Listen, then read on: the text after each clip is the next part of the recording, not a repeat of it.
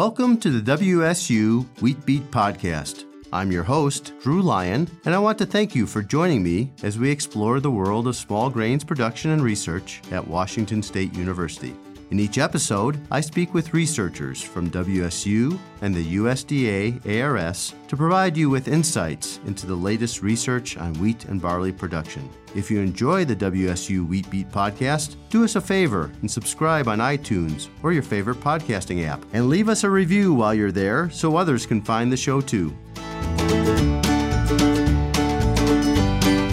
My guest today is Karanshir Sandhu. Karan is a PhD student in the Department of Crop and Soil Sciences. Karan is originally from India and joined WSU in the fall of 2017 under the supervision of Dr. Aaron Carter, WSU's winter wheat breeder. Karan's current research focuses on breeding for grain protein content stability using genomic selection and high-throughput phenotyping tools. He is also focusing on identifying wheat lines with quicker canopy closure to compete with weeds. Karan received his BS degree from Punjab Agricultural University in India, where he majored in plant breeding and genetics. At WSU, he is increasing his understanding of plant breeding, phenomics, and statistical genomics. Hello, Karan. Hi, Drew. Thanks for inviting me. It's a pleasure to have you here. So, why did you decide to work on grain protein content stability rather than just either increasing or decreasing total grain protein? Yeah, that's really a good question, yeah. So the main reason for trying to go for the stability is that there is a negative correlation between grain protein content and grain yield. So if we are trying to increase the grain protein content, ultimately we are decreasing the grain yield content. So we try to identify the genes which are controlling the stability of protein content. So if we are able to find those genes, so we can incorporate those lines into our breeding germplasm, and we will be having a stable amount of protein content across different environmental conditions. So in this way, if we are having stable protein content, we can make selection for other traits like yield or disease resistance. So we can improve those traits while keeping the protein content stability. And the other reason is this trait is highly affected by the environmental condition. For example, if a line is performing better in this environment, it won't be performing that stable for the protein content. But if we got those genes which makes line to perform stability across the multiple environments, so this will be a good target for breeding. Okay, so the fact that we do have very different years and even just a few miles down the road, the weather conditions are different, that's all impacting varieties. And some varieties, I take it, will have a very large difference in protein, whereas others may not, and you're trying to find the ones we are trying to find those lines which are not having that much difference. Okay, and trying to find the genetic components that control that. Okay, so how will you use genomic selection to achieve this goal of more stable grain protein? So the genomic selection is usually used to predict the breeding value of a line by just using its genetic makeup.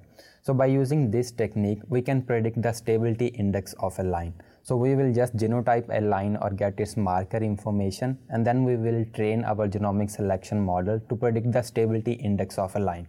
So if a line is having a stability index of 1, which is known as the stable line, so we can decide, this line will perform stable across a multiple environments, so we can plant that line in all those environments. On the other hand, which line which is not having the stability index around 1 or which is highly variable from those lines, so we can get to know before planting them this line won't be performing that stable.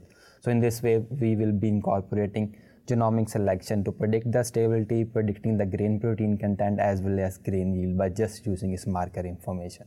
So how do you figure out what this value is? Do you grow it out in the field in lots of locations and sites? For figuring out the value, we just need to train our model. Okay. We will be using previous year data like 3 year, 4 year once to train our model. Okay. So once our model is trained, we just need to have genetic makeup or marker information of the line which is not planted in the field. So like before planting them in the field, we can make negative selection.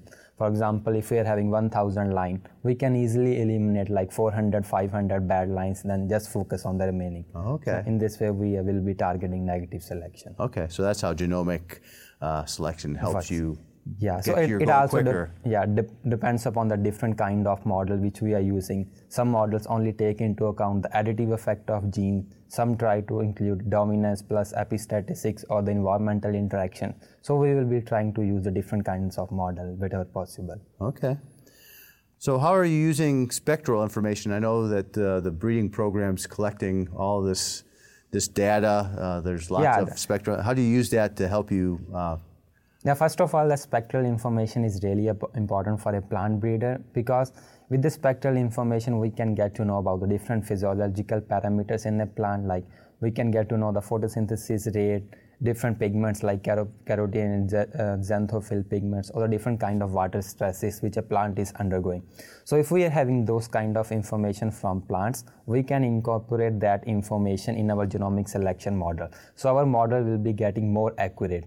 Earlier we were just using the genomic information. Now we are including some more traits which are related to the plants, because all of these spectral information is correlated to plant grain yield or grain protein content in some way. So we will be definitely improving our genomic selection accuracy by using this information in our models. Okay, I guess maybe for our listeners who may not really understand what spectral information is, So the spectral information is that we are getting the reflection values from a plant under the different region of electromagnetic spectrum.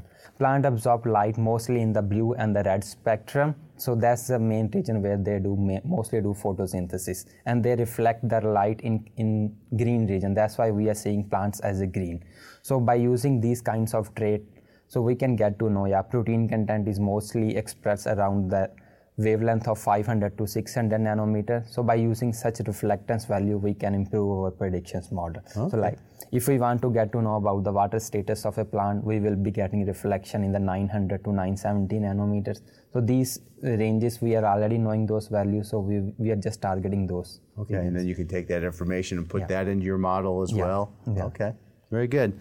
So the other thing you mentioned about, or I talked about in your introduction, was your work on plant canopy cover and weeds. Can you tell us a little bit about why you think quick canopy closure is required for the PNW? Yeah, that's the main reason we are targeting quick canopy closure is mostly we are facing the problem of downy brome in our region. So like once snow cover is gone in the spring, so downy brome started growing more quickly as compared to the wheat plant. So they try to compete with wheat for light interception, nutrient as well as water. But our wheat lines, they grow very slowly as compared to downy brome. So we are trying to identify the wheat lines which can grow more faster than downy brome, so that they won't be competing with downy brome for all their nutrition requirements. So once we identify those lines, then we will be targeting the genes which are controlling those traits, so that we can incorporate those genes into our breeding germplasm. So by this way, if we can able to identify those lines, we will be needing less amount of herbicides, or we won't be facing that much problem for the downy brome. Like right now, it's very difficult to control downy brome, so we are trying to use a breeding approach for that. Yeah, we've being a weed scientist, we've overused our herbicides, and we have downy brome that's resistant to a lot of the herbicides. Yeah, most of resistance. So there's competition. Winter wheat is a very competitive crop. I'm wondering, how do you determine canopy closure? Do you have a light bar in there, or how? No. So we are just taking the weekly photos of our breeding plots. So we will be extracting the percentage canopy cover which are occupied by the wheat lines. So once the canopy closure is reached, we will say this week the canopy closure was 18%, and the next week it was still 80%. So we will be the last week there was 80%. There was no more increase in the canopy, so the canopy closure is already done. Okay. So in the dry areas, the wheat fallow areas, some people are planting on 12, 14, 16, maybe even 18-inch row widths, whereas here in the Palouse, you might be down to 7.5 inch. How does that affect your canopy closure measurements? So yeah, for this study, we also planted our trial in two locations. One was the Pendleton and other was the Pullman. Okay. So there we planted at a little wide spacing as compared to the Pullman. So the canopy closure was more in Pendleton because lines were having more area to grow, so they were growing more fast as compared to the Pullman. The other reason could be the temperature. Like in Pendleton, there was more higher temperature, so the canopy closure was more fast. And I'm agree, yeah, the spacing will definitely affect these things. So there will be ultimate range in which plant will be growing more as compared to the less spacing, but the temperature will be the other factor which will be controlling this. Okay, so I would think canopy closure, in addition to providing greater competition with weeds, might confer some other benefits to the wheat. What are some other things you could use this canopy closure information to help breeders decide other things? Yeah, so we are also thinking that we can use the canopy closure information for predicting the grain yield in case of wheat. Like there was a study in soybean and they found that the canopy growth was directly proportional to the grain yield. So we will be using our canopy information in the genomic selection model as a fixed effect just to account that variation and to predict the grain yield. So in this way, we will be still improving our genomic selection model for predicting the grain yield by using those informations. Okay, well the canopy closure stuff is really interesting to me as a weed scientist, but I also know growers, grain protein in some years can add a lot of value to the crop they sell. Yeah, so they're going to be very interested in this. So we'll keep our eyes open for the progress you make over the next few years. And thank you very much for being my guest today. Yeah, thank you so much for inviting me. Thank you.